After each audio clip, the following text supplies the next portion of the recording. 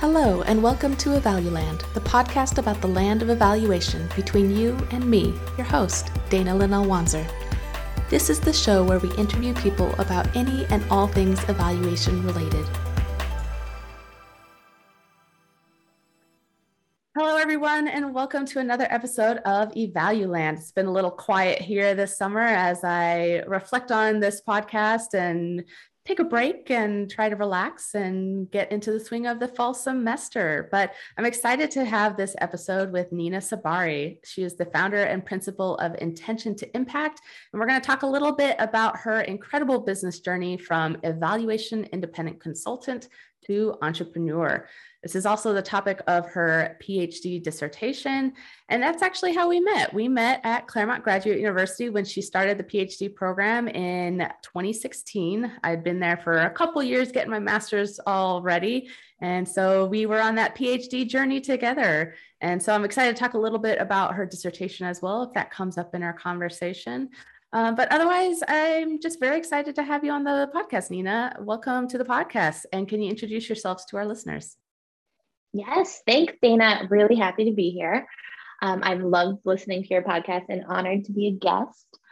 We've known each other, as Dana mentioned, a long time, since 2016, and we're also part of a mastermind group that meets every other week, and we've been part of it for 2 years now. So it's been fun being on this professional journey alongside you. Thanks for that intro. So as Dana mentioned, my name is Nina Sabari. I'm the founder and principal consultant of Intention to Impact, also known as I2I, and we are a boutique research and evaluation consulting firm. I'm located in the DC area. I have a small team of consultants and a large network of independent consultants that sometimes we tap into different projects. We're mostly working with foundations and nonprofits and helping them use data to drive innovation, impact, and strategy. Cool. I'm very excited to dive into talking about Intention to Impact. I've gotten a bit of the behind the scenes look at a lot of this through our mastermind groups and stuff like that. And I'm just really excited to talk a little bit more about it and dive into some of your thought processes and business processes and how you kind of got into all of this, which is actually where I'd like to start is how did you get into evaluation and what made you want to get your PhD in evaluation? Yeah, so let's see. I, like everyone, fell into this field. I feel like that's such a common trope that everyone talks about. Oh, yeah. I got my master's in political science. And after grad school, and actually during grad school and after, I started working for an international research company in the DC area. So that was called D3 Systems. And it was such a great first job. I got really hands-on experience managing applied research projects in countries all over the world. And so D3 works in over 120 different countries. And I got to manage projects in the Middle East and North Africa, South and Southeast Asia. So I got a lot of international experience, mostly doing survey research in developing countries and a lot of nationally representative public opinion polling. So it was mostly like quantitative work. My role as a research analyst, we would be in between the clients, who are a lot of government agencies or development agencies who had specific research questions and objectives. And then we were also in between the field teams, so the actual research partners who are on the ground collecting the data, either face-to-face, through mobile devices, through telephone interviewing, all these different methods of data collection. And so we would work in between the clients and the data collectors and help kind of bring like the full research cycle to life.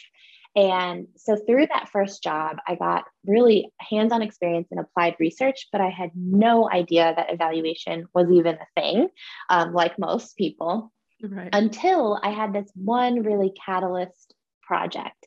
And our company was managing the survey that was part of a broader quasi-experimental design. And so it was an impact evaluation for USAID. And there was a whole design where we were collecting survey data from treatment villages and control villages who weren't receiving any interventions. And there was like a, experimental analysis to understand the difference, whether or not the treatment the actual intervention was effective. And that was the first time that I ever really thought about the potential for survey research to serve as part of a tool for impact evaluations. And that's the first time I realized evaluation was different than applied research. It was really like a veil was lifted with this particular project, where I was exposed to this whole industry of evaluation. And I started going to AEA and realizing that there's a whole discipline behind evaluation itself. And one thing led to another, and I got really, really more and more curious about evaluation beyond research. And I did a graduate certificate program at American University in program monitoring and evaluation.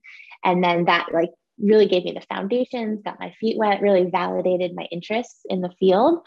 And from there, one thing led to another. I met a couple mentors who really encouraged me to kind of dive all into evaluation, which led me eventually to Claremont Graduate University, where you and I met, and where I decided to pursue a PhD in evaluation and applied research. Because I realized at that time, if I wanted to transition away from just solely applied research and towards evaluation, I could either kind of horizontally jump from job to job or kind of jumpstart my career. That's how I saw the PhD, is like accelerating by diving in and gaining these really specific expertise to be able to then practice at a higher level and be someone that could kind of not just be analyzing data, but more thinking creatively about evaluation design, which is what like really got me interested in the work itself. Sorry, that was a lot. No, that's awesome. Thank you so much for sharing all of that. I'm pretty sure when you started the PhD, you were already consulting. Were mm-hmm. you already of the mind that you were going to start a business at some point and do that? Or did you come in thinking you were going to be a consultant the whole time? You know, I did not have any idea that I was going to start a business or be a consultant when I started.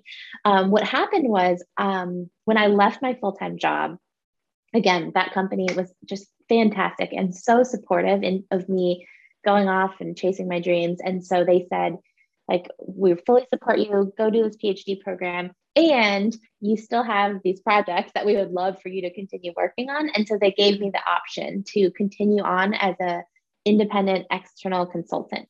And at the time, independent consulting was not on my radar at all. And I didn't really understand the difference, honestly, because I was a full-time employee and I thought, okay, I'm just going to go from full-time to part-time. But they made it very clear for business reasons that they couldn't have an employee in California because, you know, California has all these different business laws than Virginia, which is where they're based.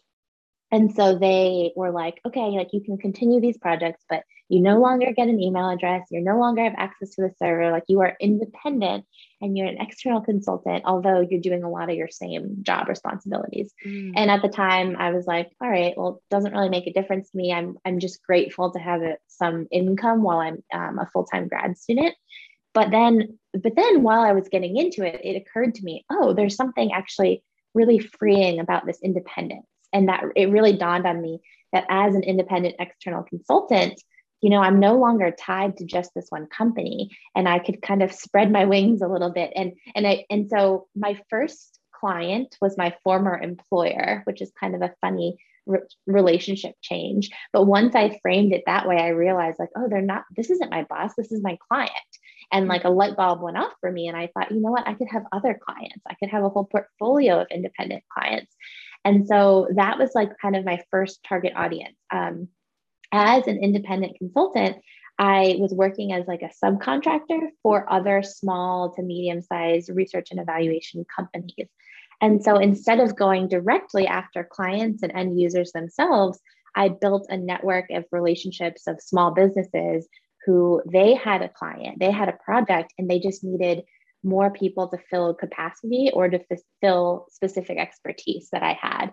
And so in my first few years of grad school, from 2016 to 2018, that's what I did. I was kind of like a freelancer, like a consultant who filled in where I was needed. So sometimes that meant being on a project from start to finish. And sometimes that meant just tapping me in at the very end, like, here's the data, we just need data viz or a report. And so it was really, really fun because it meant I got to work on a really diverse range of projects and do a really diverse range of tasks and different roles and responsibilities. And so I got very quickly a lot of different types of experiences, which was a really fun way to get experience while in grad school, because I could immediately kind of practice the knowledge that I was gaining. Yeah. Yeah, that's awesome.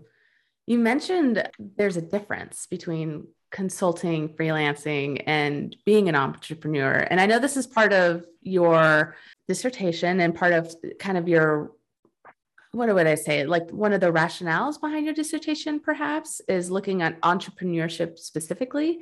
So could you explain to us what you see as the difference between a consultant and an entrepreneur? Yeah, absolutely. So part of this difference started when I started to see this difference like experientially, I guess, Mm, as I was working as a consultant. And then I was like curious about it and wanted to, as an academic, put some like operationalize, like, is this difference real or not? And how does it play out? Like, what are the implications? And so, okay, so I was working as an independent consultant freelancer, and it gave me exposure to all these different types of small businesses, which was really interesting in seeing how these small businesses, how they were operated. Like I kind of got an inside look into different types of mm, businesses in a way that when you're an employee for just one organization, you only kind of see one way of doing things. But I right. got this chance to see all these different ways of doing things. But the hard thing was that I didn't really have autonomy over the projects themselves, because as a freelancer, I was tapped in as a contractor to do certain tasks for certain projects, and I was happy to do it because I got tons of experience. I learned from so many other brilliant consultants along the way, and it was really wonderful. But the frustrating part is I never really had a direct relationship with the client, and I never really had a say in how the overall process was done. Like, to some extent, a lot of the firms I worked with were very collaborative and they really valued my perspective. But at the end of the day, it was their client, like the firm itself, the business itself, it was their client, and I was just a contractor. So once I did my piece, that was it. They kind of got the credit, got the relationship, got the end, they controlled the budget, all of that. And so while working as a consultant, although I loved it, sometimes it felt really, really stressful, because it felt like instead of being an independent consultant, which is, I loved that autonomy, I felt like I had five different bosses. And I actually ended up feeling like I had, 5 to 7 different part-time jobs all at once, which felt like a lot more. And so I started to reframe that. Instead of thinking I have 5 to 7 different bosses, I thought, okay, I have 5 to 7 different clients and I'm my own boss. And so it was kind of this mental shift for me, from going from a freelance consultant to thinking more like I am my own boss. And it was really just to take control of my time. But then also beyond that, it was this realization that I wanted to be more client facing. There were things that I loved about the way certain businesses worked, and there were things I hated about how some businesses worked. And so I wanted to kind of take what I was learning and create something that was bigger than myself. Yeah. And so through that process, it took a lot of like soul searching and dealing with imposter syndrome and learning and making mistakes and all sorts of stuff. But it was like 2016 to 2018, those were the years of freelancing and learning about the industry, the business, all of that. And then in 2018, something really clicked for me, that I realized, you know what, I don't want to just be Nina, the independent consultant. I want to be one of those small businesses that hire me. I want to like play that different role. And so I started Intention to Impact kind of on a whim, honestly. I was going after a project that I realized if I had gotten it, it would have been a big enough contract that I could have worked directly with the clients and brought people on. And I actually didn't end up getting that contract. That initial contract that forced me to start an LLC and like create Intention to Impact and start a firm, I didn't even get it. Oh, But wow. what it did was it forced me to kind of think differently. And my name, Intention to Impact, it just came out of my tagline, because as an independent consultant, I had these business cards that was just like Nina Savari, independent consultant. And on it, it says connecting the dots from intention to impact. So it was always like this Ah, phrase that I kind of used as part of my independent consulting, and had to make connections with other evaluators for partnerships. And then I just like it, I stuck with it. I was like, oh, I love that. Intention to Impact I2I. So I filed through LegalZoom, which is just like this quick online service to start a company. I filed an LLC in the state of Virginia. And then even though it wasn't an overnight transition, like I wasn't a consultant one day and an entrepreneur the next. It was like I was consulting and I started a company and I continued consulting. And then I started moving all of my contracts like legally into intention to impact. So that means rather than paying taxes from my personal social security number, I was paying taxes using my federal employment ID number, which is, it's just different. You're taxed different, you're looked at differently. But even though I was still independent consulting, I started doing everything just to like have cleaner books, like under intention to impact. But for a while, from 2018 to 2020, I would say I was straddling both. I was still continuing as an independent consultant, doing all this freelance work, and I had intention to impact on the side. It was kind of became my side hustle, like thinking about the brand, like really doing that soul searching and thinking, if I'm not just doing work for all these other companies, like who do I want to do work for? Like who is my client, my target audience, like the actual clients I want to serve beyond just partnering with everyone else. And, you know, because I told you I was learning from all these different small businesses, it made me think like, how is intention to impact different? And what can we add? Like, what kind of value do we bring to the world? Like, how do we show up? And I started talking like a we, even though it was just me, myself at the time. And then I had my like lucky break moment where I'm in 2020, in like the midst of all the craziness of that, of the pandemic and everything going on that year, I did get that big enough contract, that big like first 6-figure contract that was big enough to enable me to bring on other consultants and to take on the project myself and build the relationship with the client directly. And so it was a really catalyst moment for me. And it was like towards actually kind of the spring of 2020, like when the whole world was falling apart, this happened. And it actually, in some ways, was good timing and weird. I mean, I hate saying that, but like I was at home and only at home. And so I really threw myself into intention to impact and thought like, what could this really be? And so I started walking away from my freelance contracts, like less and less independent consulting, more and more business development for I2I. And one thing led to another. And like this year we worked on 9 contracts, I2I directly, and I don't have any freelance subcontracting gigs anymore. And I have a whole network of consultants that I'm tapping into projects. And so in the past like year and a half, it's really, I've made that leap from consultant to entrepreneurship. And going back to your original question, like what's the difference? In my dissertation, I outlined some of those real differences, everything from like business structure to like flexibility. I think independent consultants, they're trading time for money. So it's usually hourly, or it's fixed cost deliverable, but that's what it is. You're working as an independent freelancer and your time is exchanged for money. But as a business owner, it's trading value for money. And it's a little different because time is certainly a piece of it. But thinking about growing the business, we have to think about like what value are we bringing to the client? How do we price a budget that's big enough to bring on the right consultants to help work on this, or eventually, hopefully, employees? And then thinking about like the mix of budgets and portfolios that we have on a year-to-year basis to make sure that the business is profitable. And so it's a totally different way of thinking about budgets when you're thinking as a consultant versus an entrepreneur. And in the evaluation field, there's actually not a lot of people who study the difference or think about the difference or talk about it.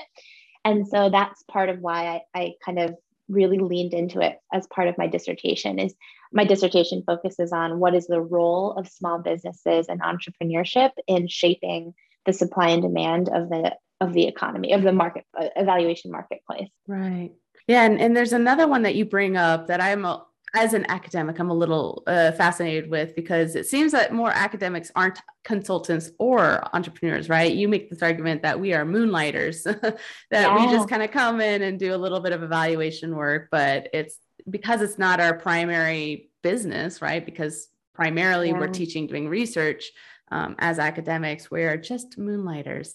Yeah, actually, Scriven was the one who wrote that. In I think 95, he wrote an article about different types of evaluators. And he talks about like, the difference between internal and external and all these different types. And he coined that term, or he didn't coin that term, but he used that term, moonlighting, to describe what a lot of academics do. Or I think people call it like pracademics or pracademicians, or there's all these like words that blend scholars and practitioners of evaluation, because of course it is such an applied field. So if you're a professor of evaluation, like applied work is inevitably part of how you continue to like contribute to the field and how you teach, right? A lot of professors take on evaluation projects and then hire their students to help carry them out. And there's a lot of evaluation centers within universities.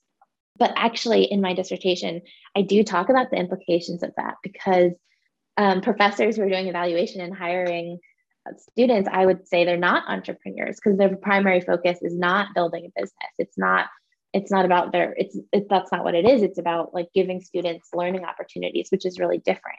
But there are real market implications of that because, and I hope I don't get any like too much slack for saying this, because I straddle the line between academia and practice. I mean, I'm working on my dissertation now, and I am an adjunct faculty member at American University now. So I'm still have one foot in the door in academia, but yet a lot of the entrepreneurs that I interviewed and participated in my focus groups and surveys for my dissertation spoke about how academia can hurt the industry, because sometimes professors take on projects for less money to give students opportunities, but then it creates this expectation among commissioners that this is how much this work costs, when in reality, to stay afloat for small businesses, it costs a lot more than that. And the work we're doing in this knowledge economy, I mean, these days, like data are commodified, and the work we're doing has real monetary value, even though a lot of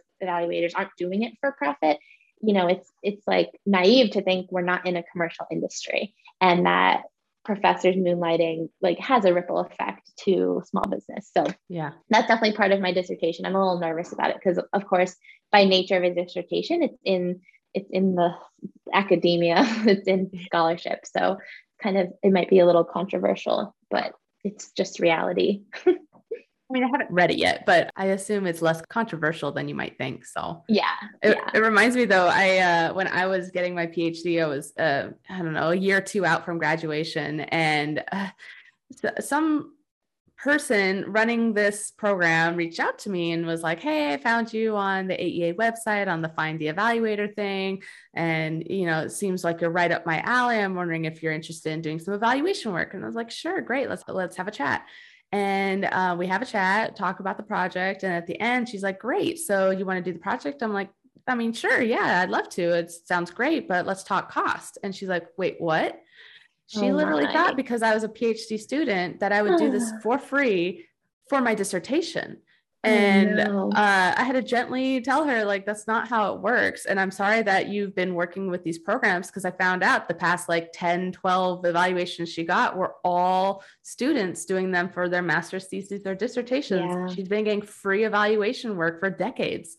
And I'm like, no, I'm not going to do that for you. I'm sorry, but it does. It really affects the marketplace when people underbid themselves. I also see it from consultants too, though, right? And they underbid to get the contract and then say, oh, wait, you want all these extra things? You're going to have to increase, the costs are going to increase. And so then they were not as competitive cost-wise in the first place, but they got the bid, they got the contract. Yep. Or worse. Firms or individuals might underbid to win the work and then realize it's so low, so not do as good of work as needs to be done to meet the goals of the evaluation.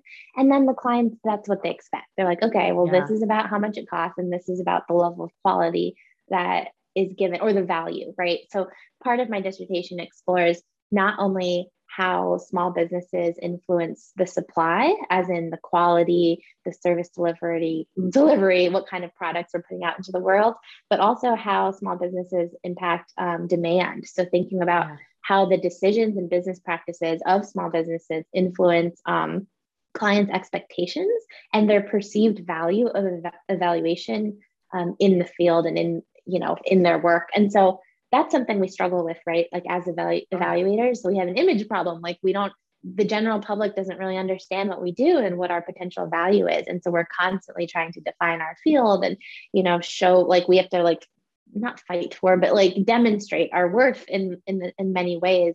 And so it's tricky because small business in particular, I think, has a big role to play in setting that public image and showing commissioners like this is how much it costs and this is the kind of quality you can expect.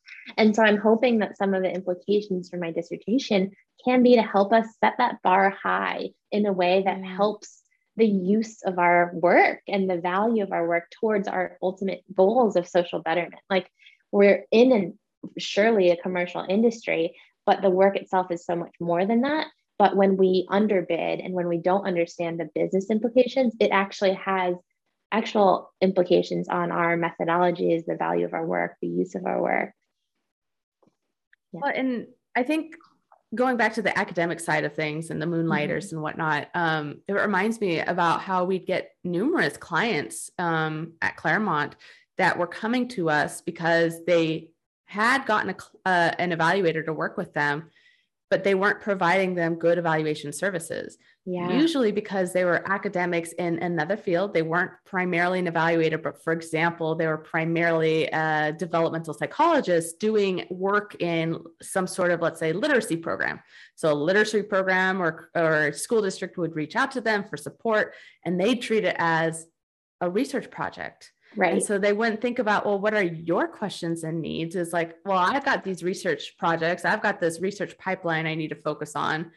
I'm going to do that and not think about what you need. And they'd get fired and then hire on people who do evaluation, right? Who know what value evaluation is as compared to research, because that's what they're looking for, which again, goes back to the whole, like, what is evaluation and how do we communicate it to others and demonstrate, like you're saying, the value of evaluation to not the demand side of things, right?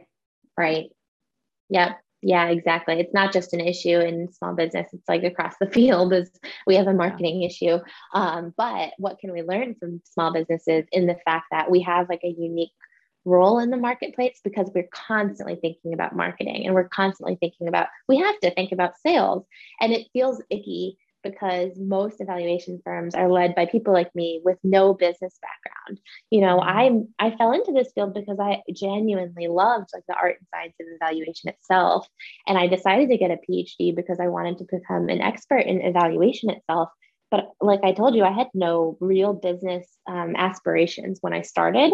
But now I definitely do. And now I kind of feel like that's my new, I don't know, or my current calling. Who knows? I can change my mind next year or something. But right now, I do feel like this kind of really this desire to figure out how to have intention to impact show up in the world that can actually succeed in this, you know, whether I like it or not, in this capitalist system, while still being a business focused on liberation and social justice and living our values. And so it's a tension I struggle with on a daily basis, is thinking about how do I succeed as a profitable business in this new knowledge economy where data are commodified, and do it in a way that's true to my values. And like, what does it mean to be a feminist business? You know, not like, not just following the typical patriarchal ways of how to make money, because that is like prevalent in the business literature. And I spend a lot of time reading business books, and they're almost always by,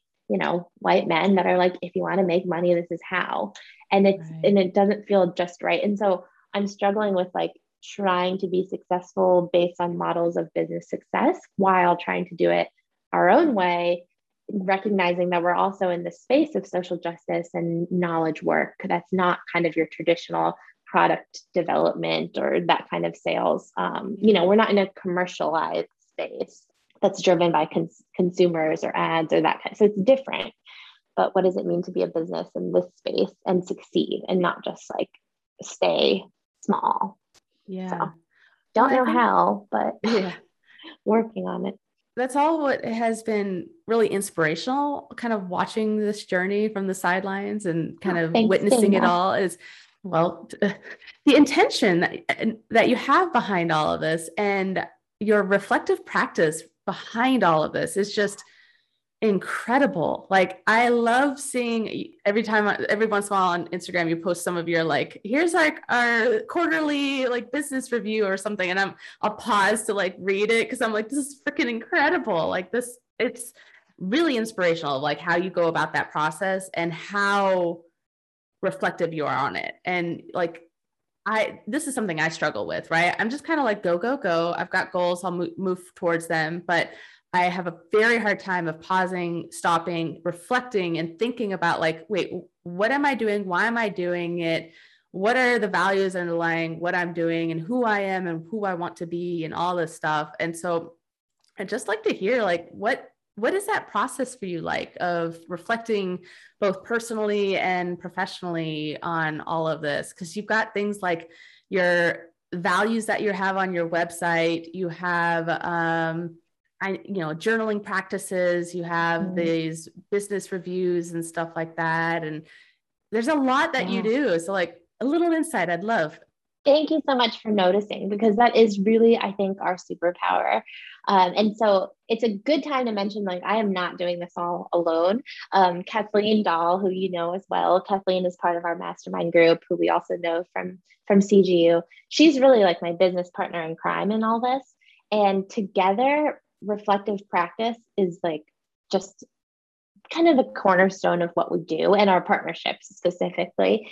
And so we've been thinking a lot about, not only do we engage in reflective practice, but we reflect on reflective practice itself. It's very meta. But we were recently thinking about like, how can we even get better at this reflective practice work? And it occurred to us that reflective practice requires like different types of resources to make it happen. And so we actually talked about this recently. We figured out that there's internal and external resources that go into reflective practice work. And it's really essential for business, I think, especially. So some of those internal resources include like that, like you're talking about, kind of it sounds cheesy or cliche in this day and age, but the self-care strategies, and really so much about reflective practice, which is, the intentional reflection and learning about what we're doing in our work itself and in the business, and then actually like institutionalizing that to change our behavior and change our strategy. That requires like a lot of internal trust and confidence. Like, this entrepreneurship life is not for the faint of heart, I will say, because it's I'm vulnerable all the time. I'm always putting myself out there. Like I'm selling myself, I'm selling my services, and I have to believe in what I'm talking about, because people can see right through you when you don't believe in yourself. Right. And so much of that internal trust and belief and confidence means like tapping into my internal resources to really cultivate the kind of calm, confidence, trust to allow for reflective practice. And so that, like you mentioned, that for me looks like regular journaling and breath work, which is something that I do regularly through Libby Smith and her breathwork coaching. I also have a life coach, Marin Lauka. She has a company called Yes And by Marin, and she's been my life coach since 2018. So we've been working together for a really long time. And just like, just kind of it sounds selfish, but by putting myself first, I can really show up in the kind of way that I need to show up as a leader for Intention to Impact, for our consultants, for our clients. Like, I really need to be putting my best foot forward every day at work, which is a lot of pressure on an entrepreneur. And so it's kind of tangential to your question about reflective practice, but I feel like all of that internal work is so necessary to have that confident humility to be reflective, because the truth is, in our reflective practice, we realize like we're making tons of mistakes. I mean, I've said this before, like I have no business background. And so every time I'm working on a budget or, working on the business strategy, like there's tons of mistakes and pivots. But every time we do, we create a space for reflective practice. So we're actually learning from it and growing from it. And it's like actually feeding into our next strategy. And so that kind of leads me into the next part. So there's the internal work, and then there's the external. So the external resources needed for reflective practice is just really like the time itself, the actual time, putting time in my calendar to think about business strategy. We have like, I think it's 7 pillars of our business that we focus on, ranging from the operations, business development, marketing, our, HR, what else? the actual work itself, like the service delivery. And then I don't know, sorry, there's two more, but there's 7 different aspects of the business that we have to kind of like keep a pulse on, all of them, for the whole business to work efficiently and to be running in like an intentional way. And so we have we have space actually, like every other week we take a pulse check on those different pillars of business.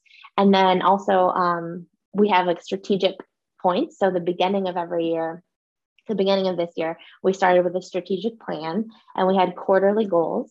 And every quarter we come together and look at the strategic plan and the goals, like what's working, what's not working, how do we adapt? And we really like build that time and space for that reflection. And then also just the open communication channels. Like we use Slack at Intention to Impact, and there's a lot of real-time learning and chatting on Slack. And just like creating a space where we can make mistakes and be vulnerable and learn from it is just so, so important. And so having that trust with the team, having clear communication channels and like openness. So that's something Kathleen and I are really good at, is we're constantly communicating and serving as each other's sounding boards and not embarrassed to do so. So I think like having that kind of relationship makes a difference. I can go on and on, but there's all sorts of stuff we do in our like practice as to be reflective in how we're working as a business and working together. Yeah, that's awesome. Thank you. I like the breaking out into internal and external resources. Yeah. I was just going to say, it just occurred to me recently how important the internal work is for the team reflective practice, because I think where it shows up the most is the humility in making mistakes. I think in the past, because, I'm a forever academic, like I've been like, when you're in the school mindset, it's all about grades and doing the right thing and being like smart or, whatever that means. But in the business sense, like I don't have that kind of book smart. It's all experiential. It's all like a real-time learning and growing for me. And so I have to be humble in that. And I have to realize like, oh, I wasn't trained for this. No one's telling me what to do. I'm in the driver's seat here. And so much of it is just being open for the ride and open for the opportunities, but then totally open for the mistakes and like calling it out when I see it and learning from it.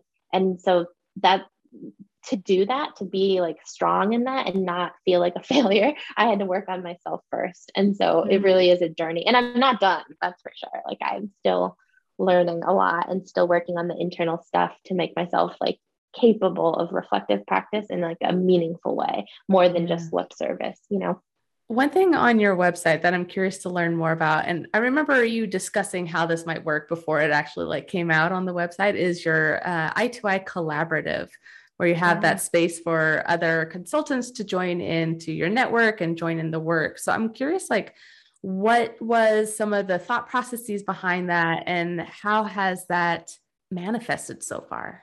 Yeah, it's a great question. It's very much a work in progress, but when I first started growing, it occurred to me that I can't do this work alone, and I didn't want to. Like, I really want to be leading Intention to Impact again, so it's something bigger than myself. So it's creating opportunities for others, and also as a generalist, like I'm not equipped to carry out all this work, and so we work across a wide variety of sectors with different types of clients, and their research and evaluation needs are really grounded in their own sectors, whether it's public health or education, food security. And so as a generalist, I have a lot of ideas and direction around evaluation design itself, but I need to pull together the right team of consultants who are a little bit more grounded in the subject matter themselves.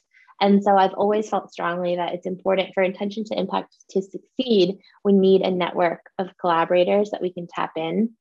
And I'm really lucky because I was independent consulting for so long, before formally jumping into entrepreneurship, I built a big network of consultants, because that's kind of how it's like word of mouth. That's how you get work. Yeah. And so I'm really plugged into the AEA's, the American Evaluation Association's independent consulting TIG, which is like the community of practice of independent consultants. And I'm actually the chair of the TIG this year. And so I know a lot of those folks really well. And luckily I'm well connected that if and when we get an opportunity, I can think back to my Rolodex of consultants and tap folks in. But when we were building the website was kind of a big catalyst for us to think intentionally and be Yeah. out loud about it. Cause it's like really like a formal, the website's sort of like your storefront, honestly, in this world, in this work. And so while I knew that tapping in a network of consultants was integral to the success of the business, by putting it on the website, we had to think like, how is this actually going to work?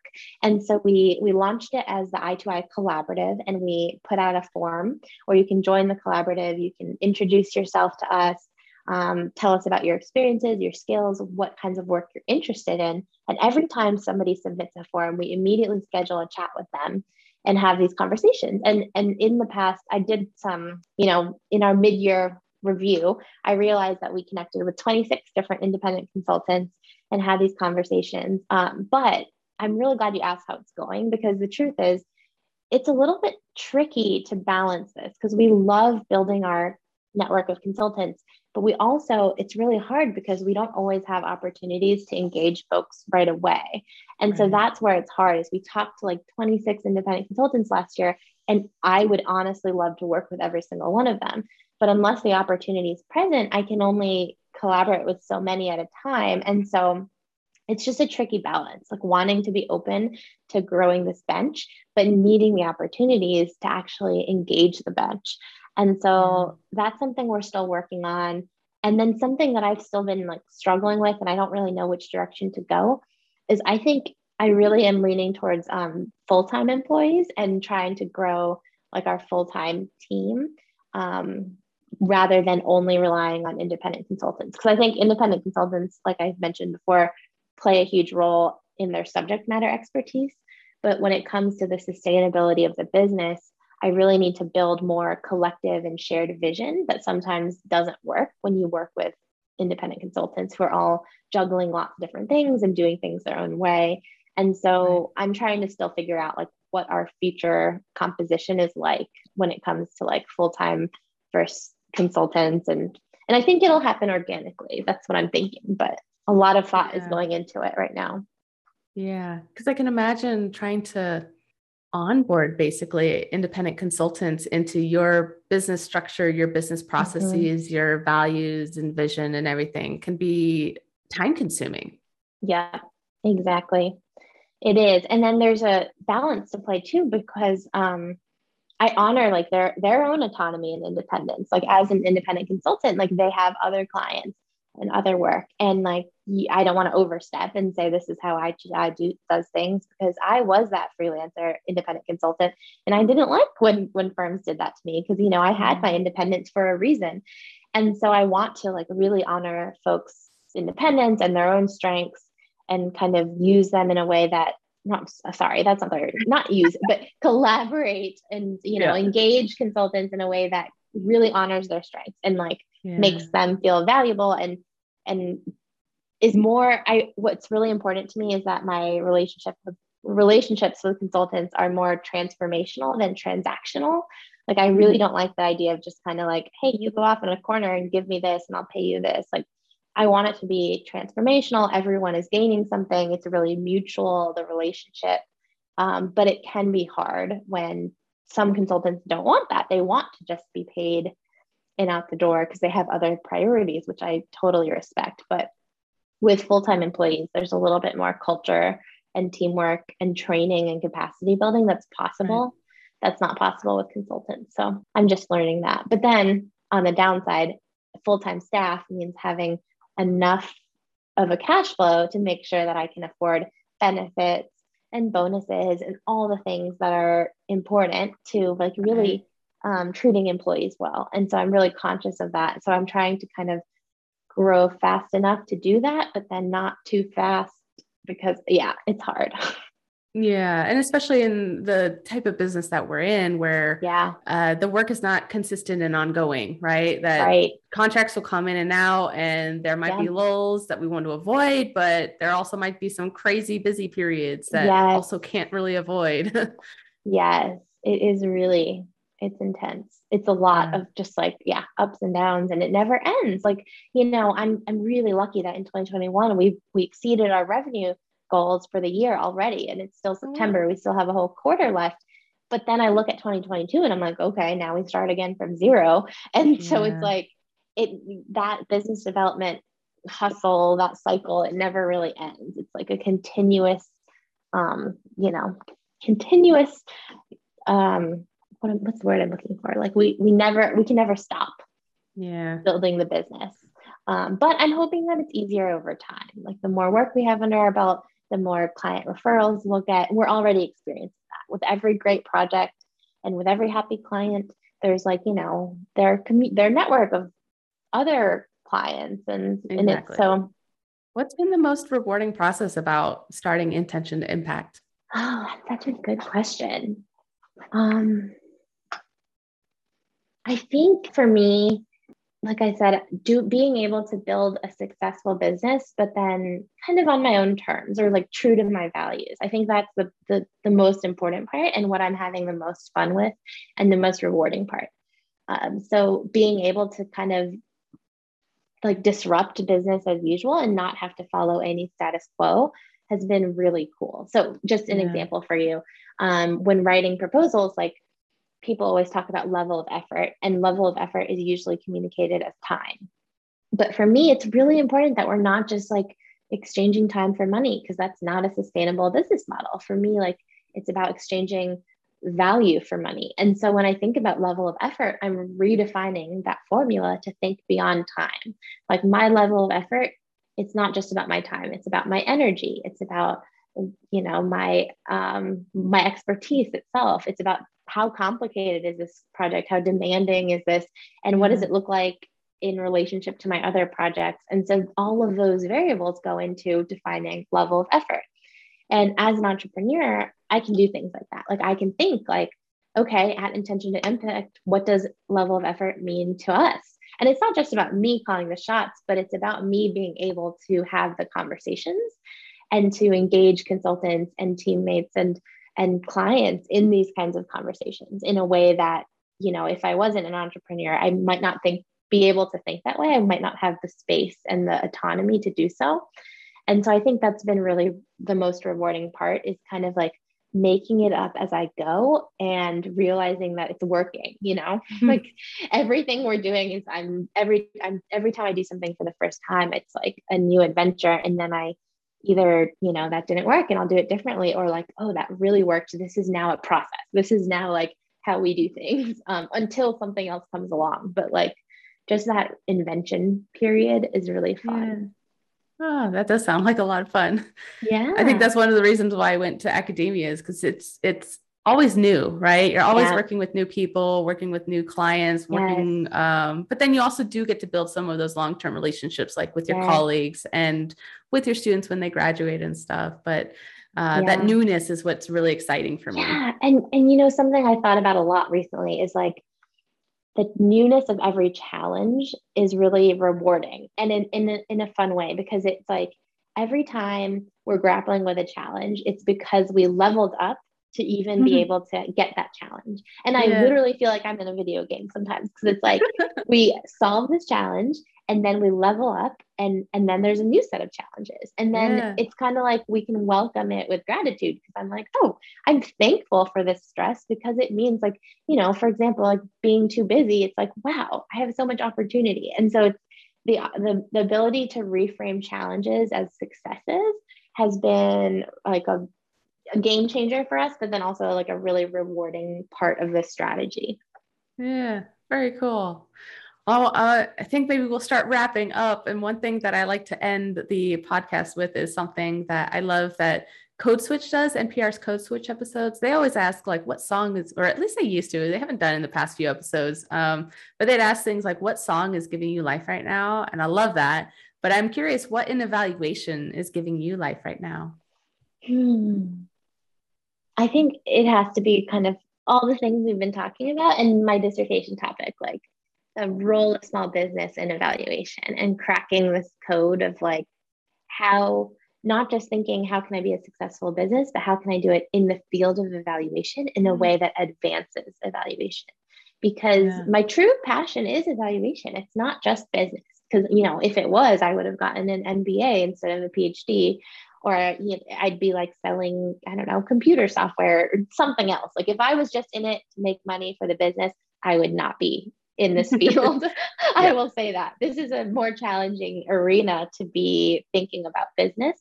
And I love that about it. And so when you say like what lights me up about evaluation, it's like the potential for small business to innovate in evaluation and to help the field through like equitable business practices. Like that gets me really excited. And it just makes me think that it can create so many opportunities for students in evaluation, for other practitioners. So I just think about the ripple effects, and for women, especially women of color, like myself, just like how can this work that I'm wrestling with on a daily basis, like turn into something that others can learn from and can empower people to be their own entrepreneur and to figure out like other ways of building a business in the knowledge economy that supports. Yeah. I love that, because I wonder, it makes me wonder how many other business owners in evaluation, for example, or even independent consultants think about that. Like, how am I giving back to the field broadly, right? Beyond just like presenting at AEA, which is important, but is there a bigger impact that you are making in your work to our field of evaluation? Yeah. I haven't really like thought about it in this way, but I mean, I've thought about it, but I haven't been asked about it or articulated it in this way. But it is exciting to have that opportunity beyond just like our strategic goals. It's like, what are the implications? And that's what I'm finding in my dissertation is the marketplace. It's full of implications. Every business decision has an implication for other suppliers and commissioners. So it's not just, this linear path. It's a system that we're in. And so, yeah, there's all sorts of unintended consequences, good and bad, as part of that system. Yep. So I know you're close to being done with your dissertation. So you've got that. I know, so close. What's next for you once that is done, though? I'm